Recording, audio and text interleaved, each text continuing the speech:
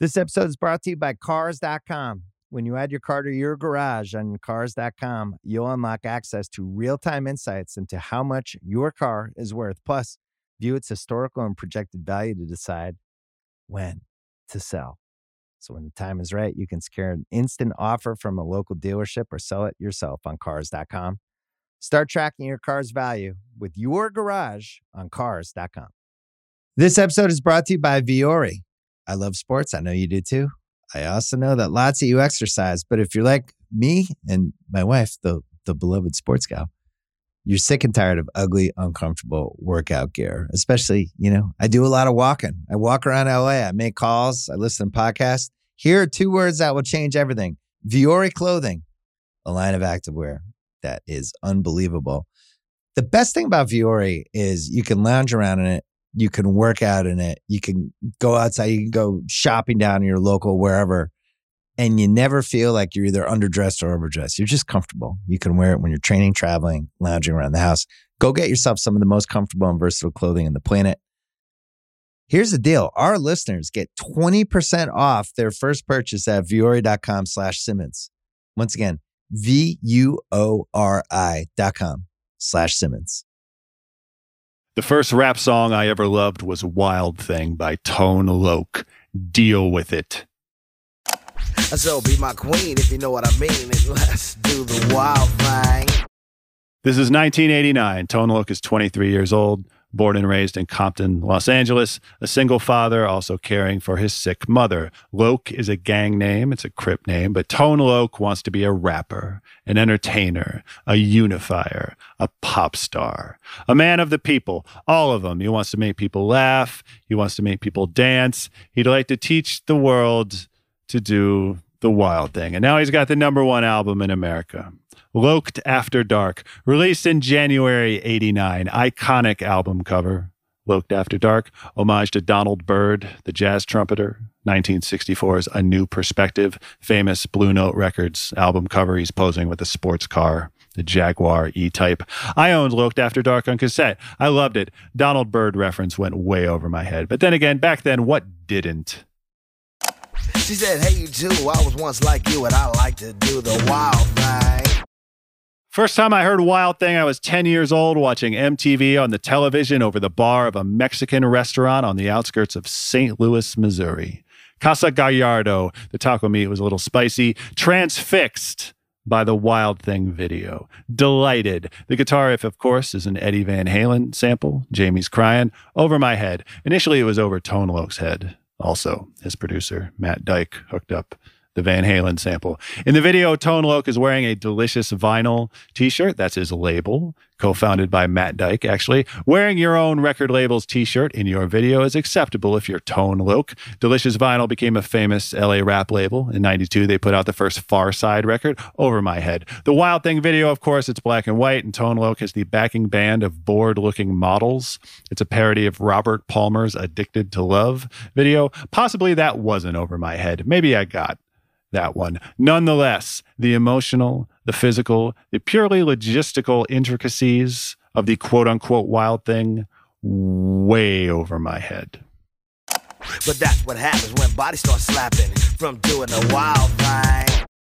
All I knew is this guy made me laugh, made me want to dance. I didn't really dance, of course. Too self-conscious, but Tone Loc made me want to. As a compromise, when Wild Thing came on at the roller rink on the outskirts of St. Louis, Missouri, I would skate in circles, roller skating quite slowly, clinging to the side rails, but still transfixed, still delighted. Roller skating poorly to Wild Thing is maybe as carefree as I've ever been in my life. Wild Thing was the first rap single ever certified platinum. 1 million singles sold, 2.5 million.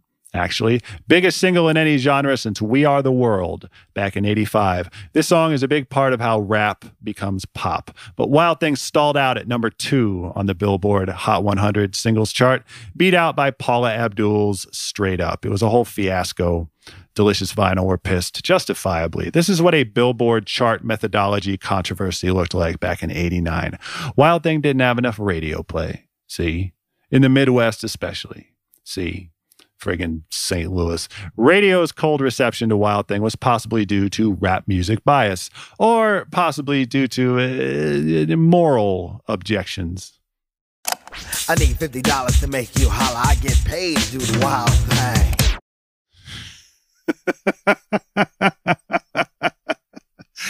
Name a more iconic description of capitalism than "I need $50 to make you holler." A specter is haunting Los Angeles. The specter of chart-topping, fun-loving rappers who just want you to laugh and dance and so forth. You know what else they'd like you to do, actually?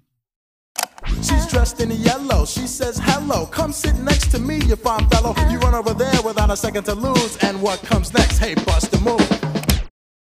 The second rap song I ever loved was Bust a Move by Young MC. Deal with it. This is spring 1989. Young MC is 22 years old, born in London, moved to Queens, New York as a kid, went to USC, got an economics degree, wrote the lyrics to Tone Loc's Wild Thing. Sure, Delicious Vinyl put out Young MC's debut album, Stone Cold Rhymin', in the fall of 89. Bust a Move was certified platinum as well. Made you laugh, made you want to dance. My one legitimate dance move, my signature wedding dance move, takes place only during the drum break to Bust a Move, the Dennis Coffey sample. What you do is you find two little kids of slightly different heights dancing close together, and then you dance over to them, and then you play air bongos over their heads to the Bust a Move drum break. You got to know the kids or the parents a little bit to do this safely. This is a very specialized dance move, a Halley's Comet aspect, but when the stars align, I assure you it is quite amusing.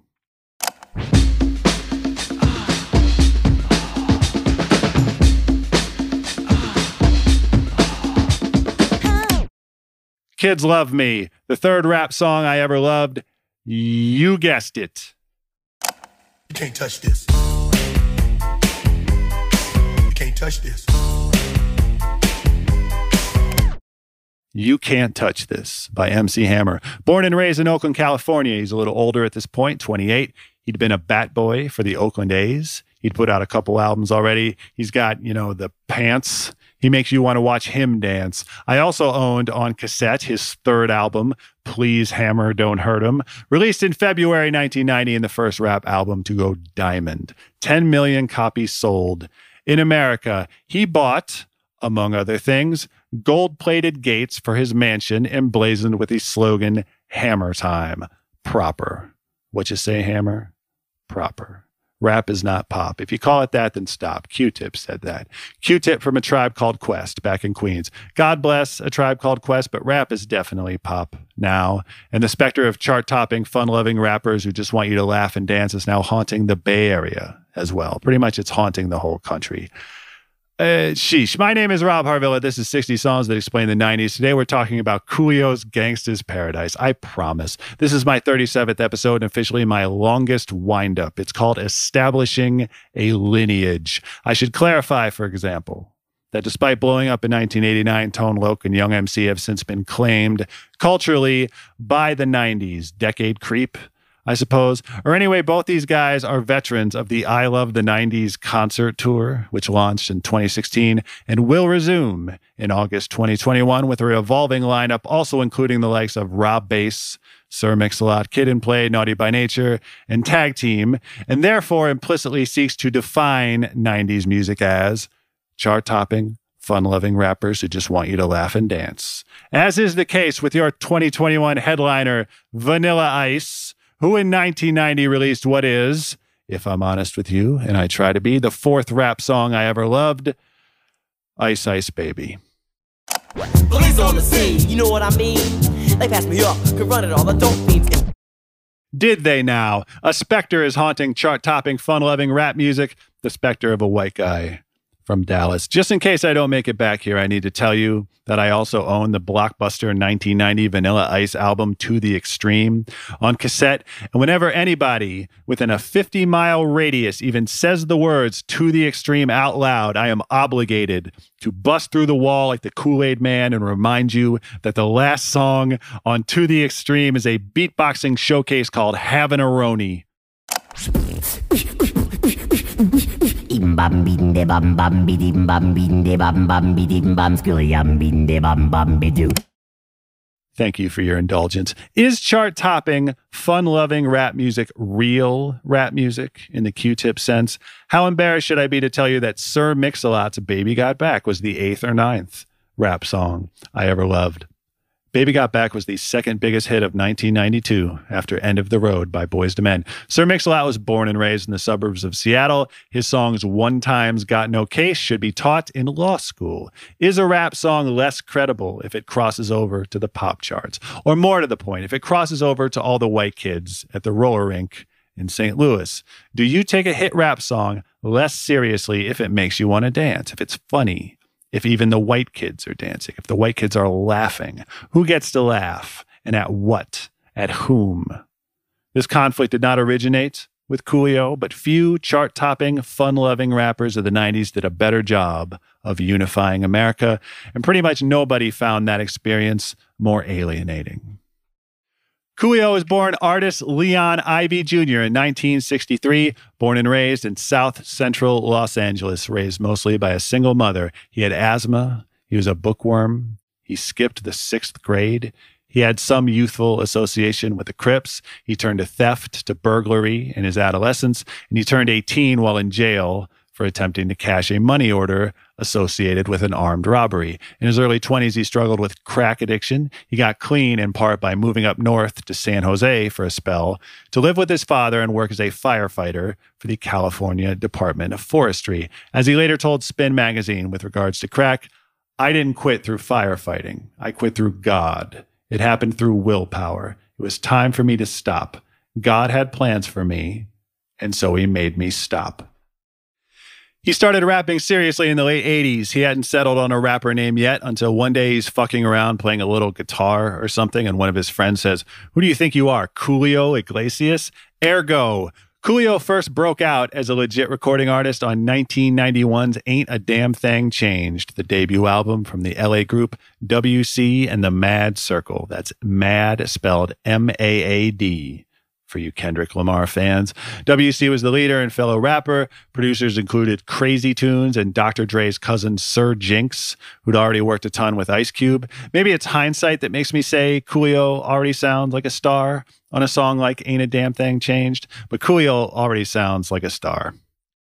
Ain't a damn thing changed, sucker, how could you figure? Coolio and Crazy Tunes would ever sell out, nigga. Sporting khakis and t-shirts, beanies and starter caps, and laying funky raps on a dope track.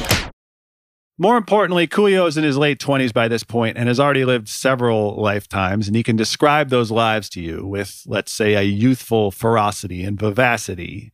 But he is also already grappling with the question of how to sell himself without selling himself out. Should I dance holler for a couple of dollars? Or sell away my soul to put a rope on my collar? I was taken from the list of the lost and missing, rapping down a dark road on my way to prison. In 1991 pre-stardom, Coolio already has a grim awareness of how rap music is sold, how the rappers themselves are sold to those rap fans not born and raised in South Central Los Angeles. He is aware of the national cultural biases he is expected by those eager outsiders to confirm. Do I have to use a gat to show you where I'm at? A pose with a 40-ounce faking like a killer, with a long black light like a small-time dope dealer. Diamonds on my finger and women at my feet. A house that I don't own and no respect on the street. A house that I don't own and no respect on the street. Coolio gets that the rap is not pop debate is in part about perception versus reality. Their perception versus your reality. By their perception, I mean the slack-jawed kids watching MTV. Coolio understands the assignment. Coolio understands the pitfalls, the stereotypes inherent to the assignment. His charisma, his buoyancy, his lighthearted aura, his copious star power, all of this will work both for and against him as he becomes a star himself, which he does in 1994 with the release of his debut solo album, It Takes a Thief, which kicks off with an ecstatic and unifying little tune called Fantastic Voyage. Ain't no bloodin', ain't no gripping, ain't no punk ass nigga said trippin'. Everybody got a stack and it ain't no crack. And it really don't matter if you're white or black. Maybe it doesn't. Fantastic Voyage, which peaked at number 3 on the Hot 100, does not so much sample the Dayton, Ohio funk band Lakeside's 1980 hit Fantastic Voyage as Commandeer It buoyantly. But the video for Coolio's Fantastic Voyage is where Coolio truly shows you where he's at. The charisma, the whimsy, the mysterious gentleman with the cane and the pink suit who transforms a bicycle into a Chevy Impala convertible, which Coolio then drives. Cue the on-screen treasure map from the hood to the beach, and then there's hundreds of partygoers emerging from the trunk of the Impala. And there is also the matter of Coolio's hair, the spidery braids, quite a striking look. This is quite a striking human being. And musically, his lane appears to be escapism, even if there's quite a chasm, physical and metaphysical, between what many of his newly minted MTV-bred fans might be escaping and what Coolio himself is escaping. I'm trying to find a place where I can live my life and maybe eat some steak with my beans and rice. A place where my kids can play outside without living in fear of a drive-by. But y'all don't want to hear him. You just want to dance.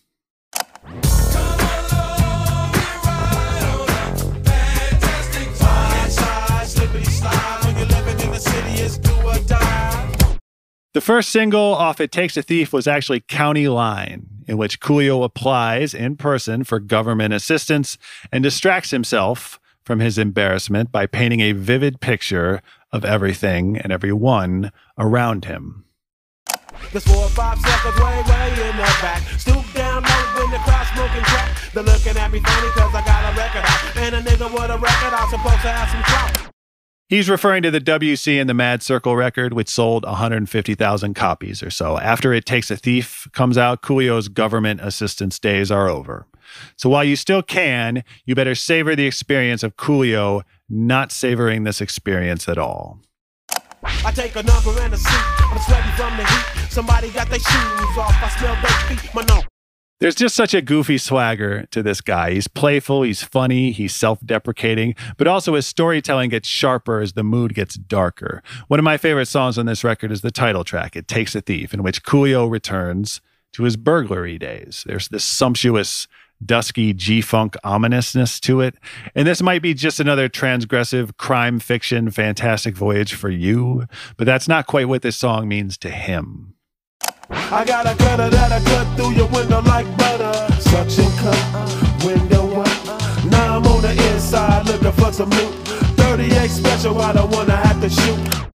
38 special, I don't want to have to shoot. Coolio is not a rapidy rap type rapper. This is not a bars situation, but there's an economy of phrase. It gets to you. It sticks with you. It brightens the comedy. It heightens the drama. When I need my mail, my snaps, my dollars, my ends, my grip ain't high enough, so I'm robbing all my friends. Somebody out there's out to get me. The smaller the nigga, the bigger the gap be. Oh. It Takes a Thief, the album, debuted and peaked at number 8 on the Billboard album chart. So, a hit. Was it a pop hit, though? In 1995, in a Rolling Stone profile, Coolio talked about how, after Fantastic Voyage blew up, he worried that he'd alienated his core audience. So for the album's next and last single, he picked the much grittier and funkier Mama I'm in Love with a Gangster, a duet with the rapper LaShawn, who you remember, perhaps, from LL Cool J's Doing It, in which Coolio plays a guy in prison, and she plays his possibly unfaithful girlfriend on the outside. It's a gritty lover's quarrel. It's played for laughs, but he also slaps you in the face super hard in the first 30 seconds. Tell my kids that I love them, but don't tell them that I'm doomed. Keep mine and tell them I'll be home soon. There's an MTV video for this song too, though notably it changes that line from "Don't tell him that I'm doomed, keep lying and tell him I'll be home soon" to "Don't tell him that I'm doing time and tell him I'll be home soon." And just that frivolous change, just the idea that this song's clean version had to avoid the word doomed in relation to prison, this says a lot to me about when and how rap gets to be pop. For his part in Rolling Stone, talking about Fantastic Voyage, Coolio said, "I don't think you can classify rap as pop. The only time people classify rap as pop is when they start playing it on white stations." Relatedly, in the summer of 1995, a Coolio song played a crucial part in a major motion picture with, let's say, some awkward dynamics in terms of race relations. And that movie, of course, was Clueless. Amy Heckerling's deified rom-com. I love Clueless. Everyone loves Clueless, in large part for its super endearing awkwardness, as when the quirky new girl Ty, that's Brittany Murphy, is at the house party and she gets clocked in the head with a shoe and then bonks her head on a kitchen lamp, and then Cher, that's Alicia Silverstone, contrives for Ty to console herself with the hunky Elton, that's Jeremy Sisto, at which point Ty and Elton bond over a Coolio song called Rollin' With My Homies. Some bump you got there. Yeah? You ready to go back out there? Yeah, I am. All right, Sherry, can you do this? Rolling with the homies. Rolling with the homies. Yeah, let's do it. You ready?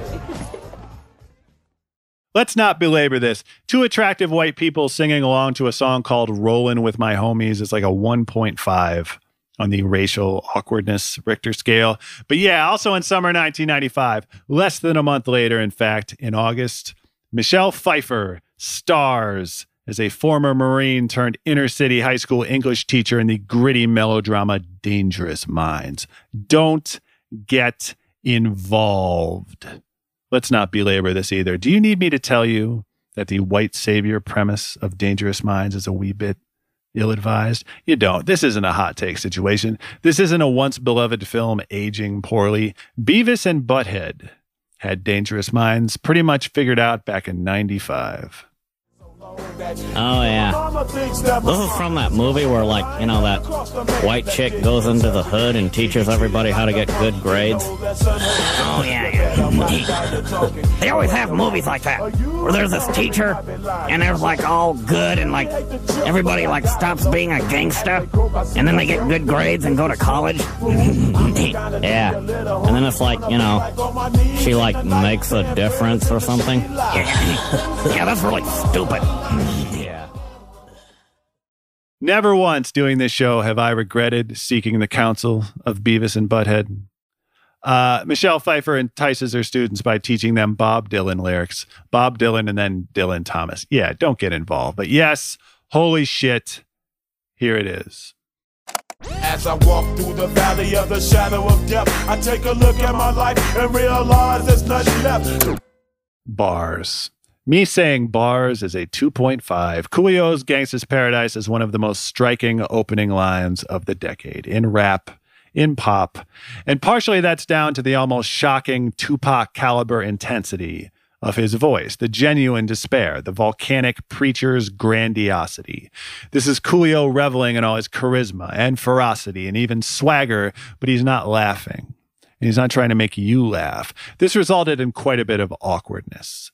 So, Gangsta's Paradise is produced by Doug Rashid, who worked with Tupac, Whitney Houston, LL Cool J, Brandy, and his wife Shaka Khan. Gangsta's Paradise, of course, commandeers Stevie Wonder's Pastime Paradise from Stevie's 1976 double album, Songs in the Key of Life. I am disinclined to say anything glib or fake insightful about Songs in the Key of Life. It's one of the single greatest pieces of art ever produced by America. How's that? You don't talk about Songs in the Key of Life. It's not a topic for discourse. Pastime Paradise, in fact, is about misguided people reveling in a fraudulently idyllic past or misguided people fixating on a fraudulently idyllic future, or both. Not a great theme song for this show, necessarily. Been wasting most that time glorifying days long gone behind. Been wasting most that days in remembrance of ignorance, so dispraised. Stevie agreed to clear this sample if Coolio took out the curse words in Gangsta's Paradise, which of course Coolio did. Also, Stevie asked for 95% of the publishing. The modified hook of Gangsta's Paradise is, of course, sung by LV, an LA native equally immersed in West Coast gangster rap and gospel, and he sings the hell out of this song. And in a Rolling Stone oral history of this song back in 2015, LV talked about how he personally sang every part of the backing choir in this song. LV is the whole choir, which had never occurred to me as even possible.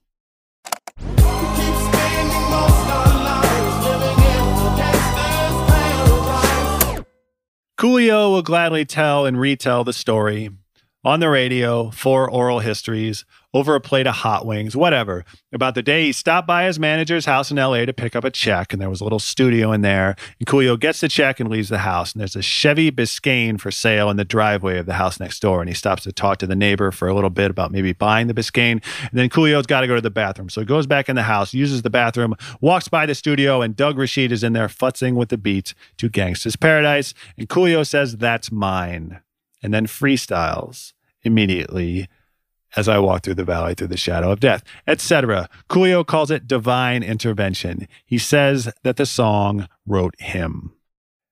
This is certainly the song wrote me sized song from a commercial standpoint. Coolio once said, "I was thinking to myself, man, with what's going on in the video and what I'm saying, there's no way white people are going to get into this song. No way." But I was wrong. 3 weeks at number 1. On the Hot 100. 9 weeks at number 2, which is bizarre and implies Tone Loc, Wild Thing type chart methodology hijinks. Sometimes Michael Jackson's You Are Not Alone was number 1. Sometimes it was Mariah Carey's Fantasy.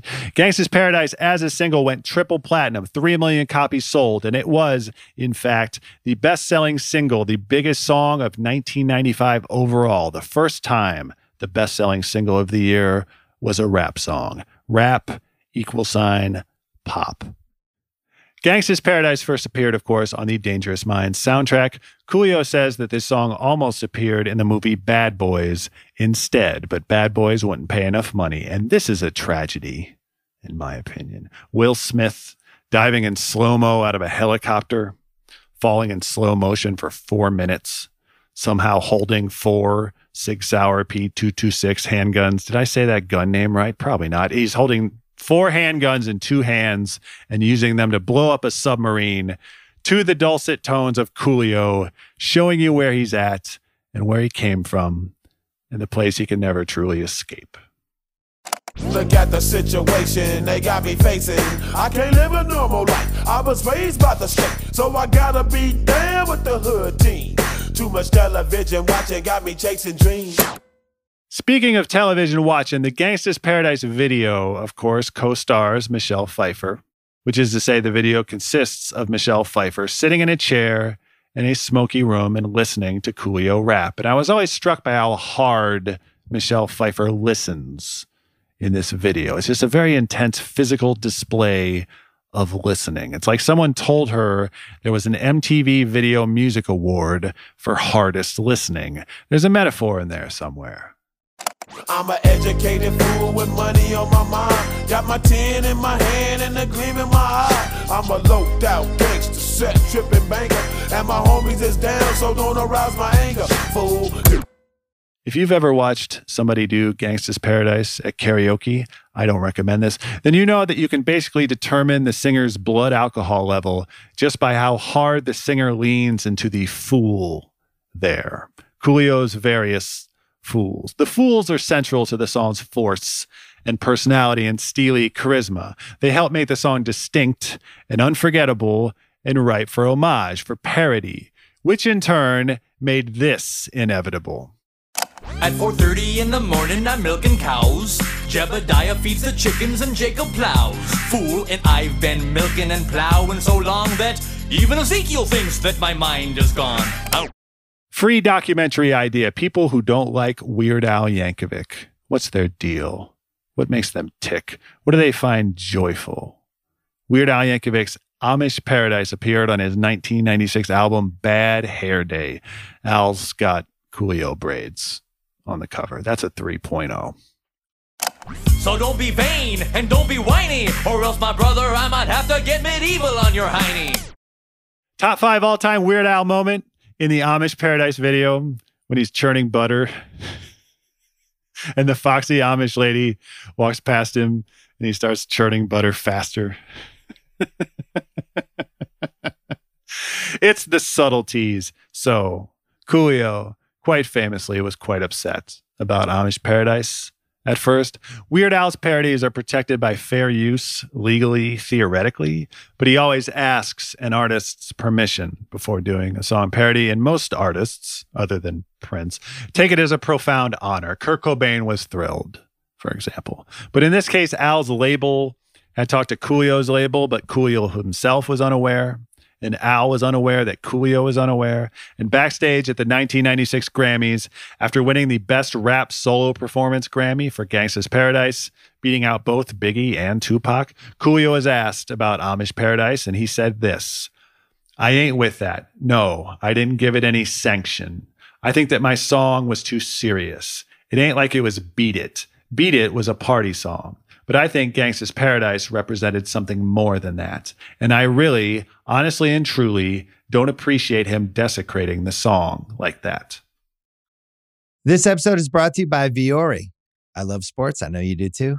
I also know that lots of you exercise. But if you're like me and my wife, the beloved sports gal, you're sick and tired of ugly, uncomfortable workout gear. Especially, I do a lot of walking. I walk around LA. I make calls. I listen to podcasts. Here are 2 words that will change everything.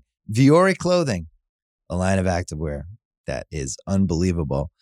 The best thing about Viore is you can lounge around in it. You can work out in it. You can go outside. You can go shopping down in your local wherever.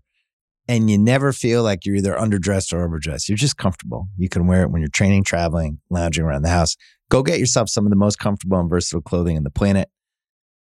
Here's the deal. Our listeners get 20% off their first purchase at Viore.com/Simmons. Once again, VUORI.com/Simmons. This episode is brought to you by Jiffy Lube. Cars can be a big investment, so it's important to take care of them. I once got a car that I started out with 25,000 miles on. I got it to over 200,000 miles because I took care of it. You know how you take care of a car?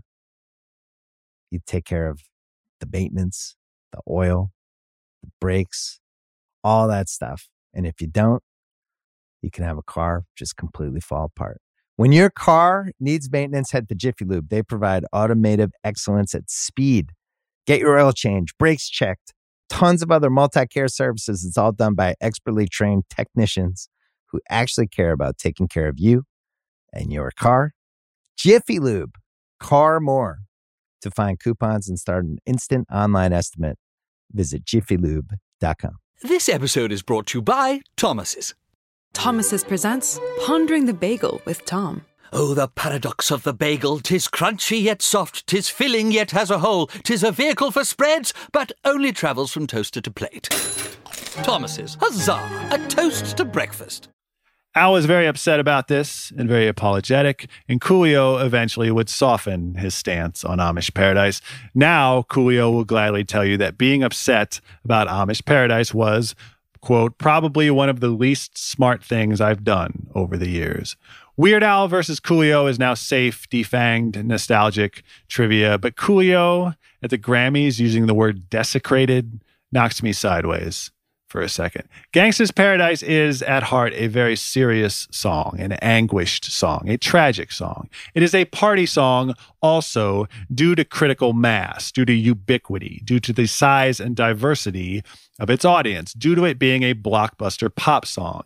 It's a pop song no matter what Q-Tip might think, or for that matter, what Coolio might think. There's a tense moment right at the beginning of that 1995 Rolling Stone profile of Coolio where the interviewer describes Gangsta's Paradise as, quote, a romanticized view of the hood. And Coolio says, "What do you mean Gangsta's Paradise is a romanticized view of the hood? I'm trying to understand why you used that description."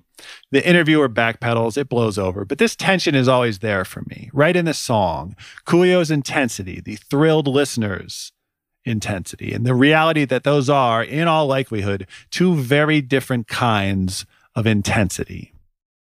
They say I got to learn, but nobody's here to teach me. If they can't understand it, how can they reach me? I guess they can't, I guess they won't, I guess they front. That's why I know my life is out of luck, fool. I love Weird Al. I will fight and probably die fighting for Weird Al. Al, in that Gangsta's Paradise oral history, explained the rationale behind Amish Paradise this way. Amish Paradise seemed a perfect irony. The Amish lifestyle is diametrically opposed to the gangsta lifestyle, and I immediately saw a lot of comedic potential in rapping about life on the mean streets of Lancaster, Pennsylvania. The least generous read of Amish Paradise that I can offer you is that for some large percentage of Weird Al's target audience, the Amish lifestyle and the gangsta lifestyle are equally remote, equally exotic, equally outside of that relatively comfortable audience's lived experience. Make of that what you will. Coolio made a sustainable, if tumultuous, career out of it. In November 95, he put Gangsta's Paradise on his second album, which he called Gangsta's Paradise, and that record hit number 1. His next album in 1997 was called My Soul. His next album in 2001 was called Coolio.com, and so on. He was on Wife Swap and several other reality television programs. He has a cookbook. It's apparently a very good cookbook. He has lived, he has thrived, even in the wide emotional spectrum suggested by the album titles My Soul and Coolio.com. He's a lot of fun. Coolio. Have fun with Coolio. Just keep in mind, Coolio's also got a lot to say, even if a lot of it goes over a lot of people's heads. Then again, what doesn't?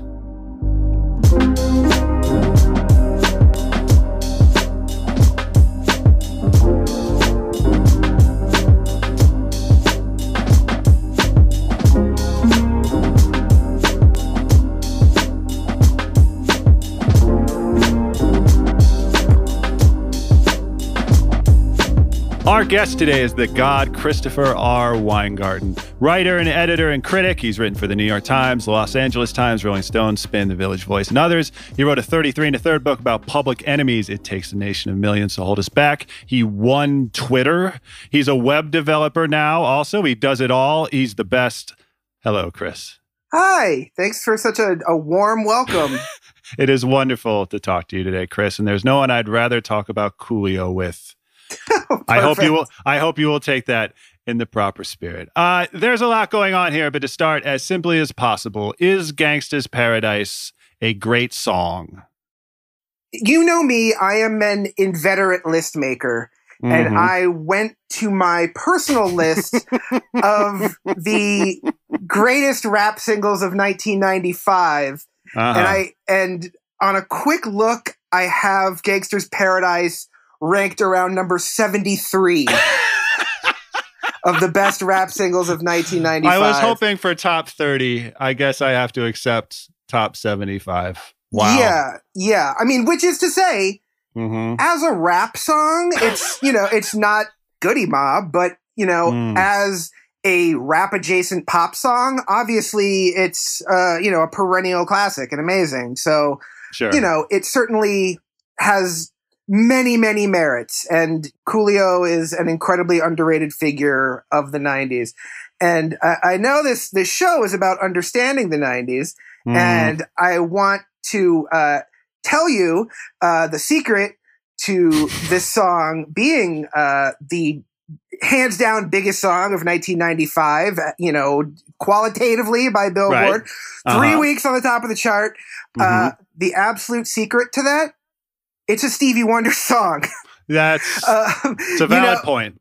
Yeah, it's a Stevie Wonder song, and Stevie Wonder is Stevie Wonder. You want to know what's even more key to understand the 90s? That Will Smith did a song about U.S. Marshal Artemis Gordon and Dr. Arliss Lovelace for his steampunk spider movie, and that went to number 1. Why? It was a Stevie Wonder song. Yes. It's not rocket science there. Underrated figure, Stevie Wonder. Someone needs to explain Stevie, Someone needs to explore Stevie. And it's like I honestly, upon thinking way too much about Coolio this week, good. I think Stevie might be the last genius before the MTV era started in earnest. Because as soon as MTV hit, you had your altruistic figures like Prince and, Michael and Quincy and all those guys. Yeah. And Stevie was like the last one before MTV sort of flattened that 20-year period, where you would, you'd turn on a countdown and see Coolio next to Prince and next to Michael Jackson and whatever. Right. But, Stevie was firmly in VH1 land at that point. So, Coolio, sort of rescued this, certainly not a forgotten song. It was on Songs of the Key of Life, for fuck's sake. But pretty popular album. Yeah. But he pulled it from the depths of the collective memory in a fantastic way. that Yes. obviously connected. Okay, you called it a rap adjacent pop song. Is that distinct from a pop adjacent rap song? Like, what is that? That's the key to understanding Coolio, to my mind, is his struggle with, is he rap, is he pop?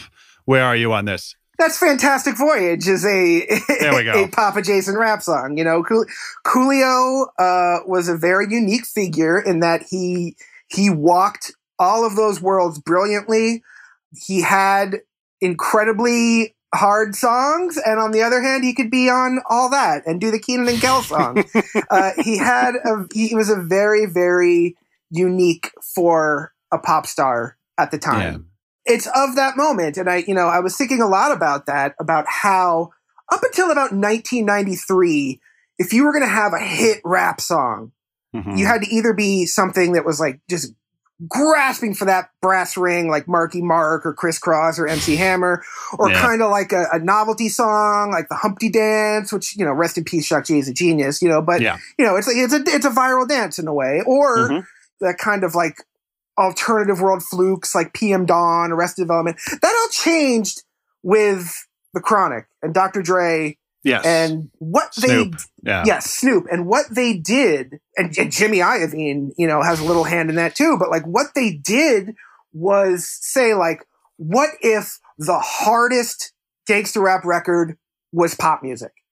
And after that record, for about 2-3 years, and Gangsta Paradise is part of that 2-3 years, there was this idea that you could make these hardcore rap records, but you also made some concession to pop music, which is why Dre and Snoop had those, like, they're legendary clean versions of all those songs. Like, you'd sing them in the back of the school bus, and a lot of times, you'd be singing the clean version because they were so omnipresent. Right. And they made that effort, and there was this whole 2 years of this kind of like post G-funk, radio friendly, hardcore rap clean versions. Warren G's Regulate is not an especially filthy song. However, MTV did cut it to shit because it mentioned guns and it wasn't by white people. So, Johnny said. Well, it's like it's like there was a spin article back then where Johnny Cash's "Delia's Gone" from the American Recording Thing was out the exact same time. A very vivid and violent song, and MTV had no qualms of playing that, but Warren G got cut to shreds. Fantastic Voyage, not a lot of swears in Fantastic Voyage, and all those kind of breezy LA Domino's Ghetto Jam, Ahmad's Back in the Day, Skilo's I Wish. I forgot that one. I forgot I Wish. I feel stupid now. Yeah. See, episode 61, baby. Let's do this. All those songs, they weren't squeaky clean, but they worked well as clean versions. And you could thank Stevie Wonder, because Coolio actually went to Stevie and said, hey, we're going to do this song. He's like, I'm cool if you take all the swears out. And also give me an enormous chunk of 95% of the publishing. Also, God, Stevie Wonder. I did find a tweet of yours from 2012 where you said, "I'm hearing the dirty version of Coolio's Fantastic Voyage for the first time ever. # mind blown." Yeah. Is Coolio on the radio or on MTV like a completely different person, or at least a different artist than Coolio, the dirty version? I wouldn't say completely different. I would say, compared to like AMG or something, his stuff's very PG-13. It's not the records that were getting people thrown in prison in Miami. It's like they're a PG-13, and there's still like, you buy It Takes a Thief, and there's still like songs on there like Hands on My Nutsack, and what's the other one?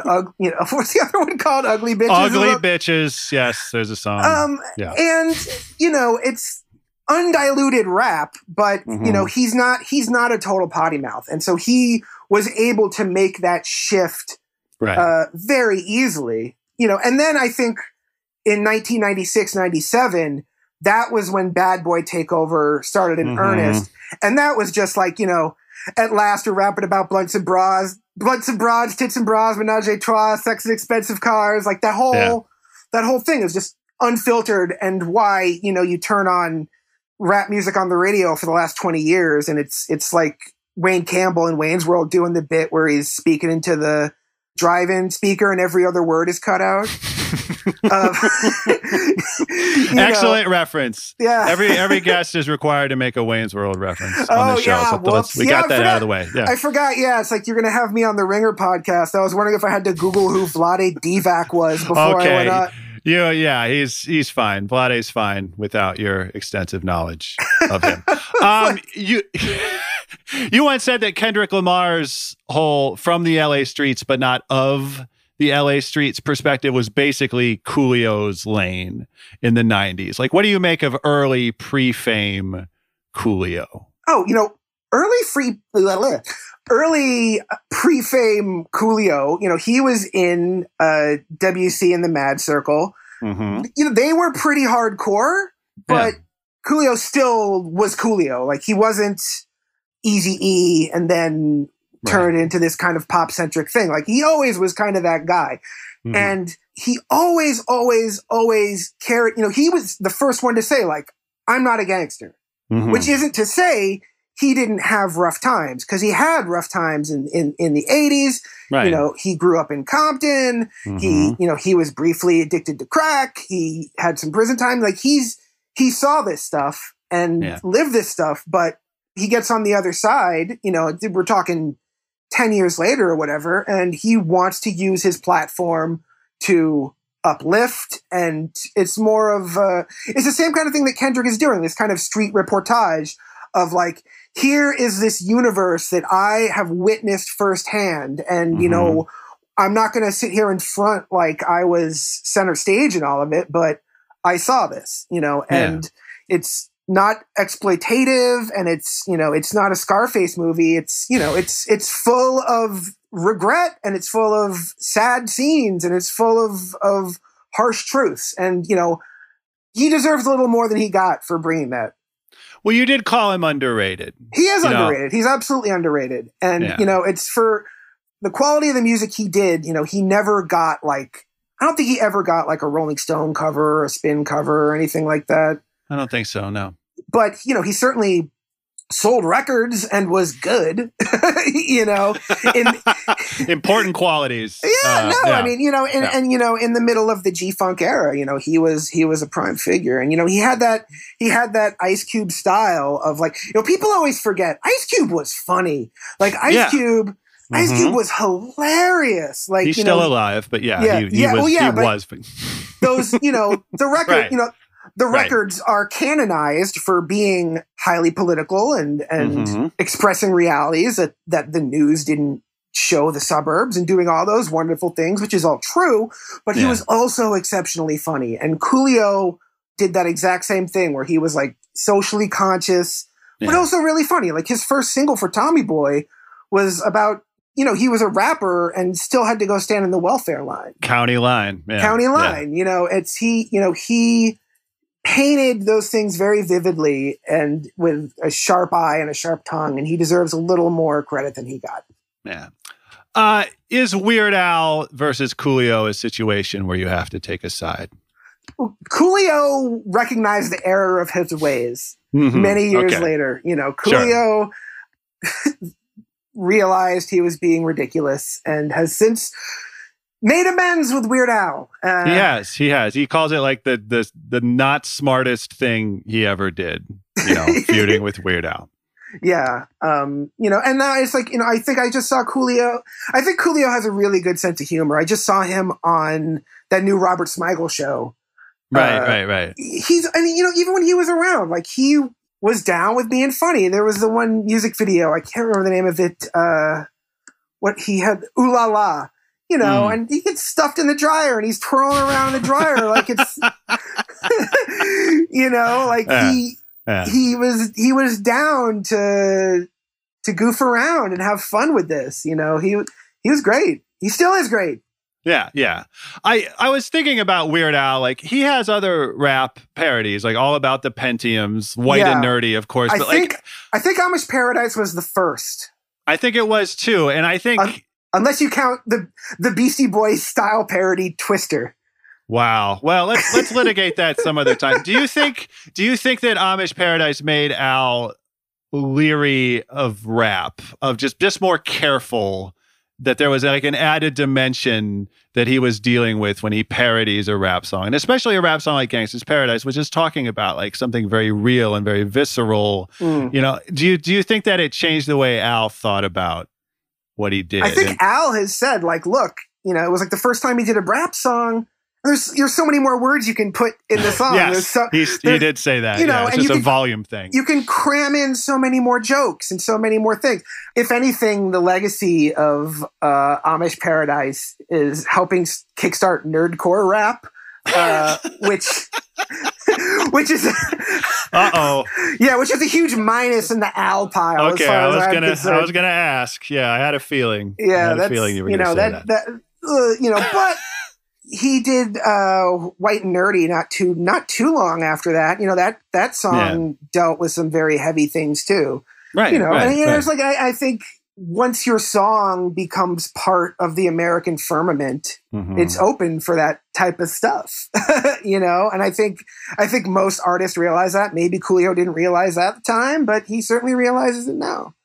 And I think that might have even like helped kickstart like the third phase of Al's career. It did seem like it revitalized him. Yeah. I think that's true enough. What is the cultural footprint of Gangsta's Paradise now? I was thinking a lot about this, and I don't think Gangsta's Paradise, for something that was like a number one song for 3 weeks and just like the hands down hugest song of 1995, I can't say it has a huge cultural footprint as far as artists saying like, man, you know, when I was coming up, it was Biggie and Pac and Coolio. Like they don't say that. However, I will say like it was a really prescient song. It was really ahead of its time because a lot of rap right now is like this kind of sing-song music about sadness and regret and repentance. That's true. You know, it's like you can, you know, people call it like a modern blues or whatever, but you can trace that kind of young boy NBA Kevin Gates style of, you know, where they sort of combine Coolio with LV and sort of paint this picture of this, you know, rough and tumble world they live in. And, you know, and then obviously Kendrick, he'll say the Mad in Mad City stands for other things, but, you know, WC, that's Compton's own WC in the Mad Circle. He alludes to that, certainly. Yeah. We're talking here in early July 2021. We had a Biz Markie death scare a couple days ago. It's clear at the very least that Biz is in very poor health. Like, to your mind, how much overlap is there, Biz Markie and Coolio? And like, we're starting to see not eulogies, but just a lot of tributes to Biz Markie. And do you think people are treating Biz as the well-rounded figure, you know, that he deserves to be seen as in the sort of Coolio vein? Well, you know, Biz and Coolio really have one thing in common, and that's their ability to appear on I Love the 90s package tours.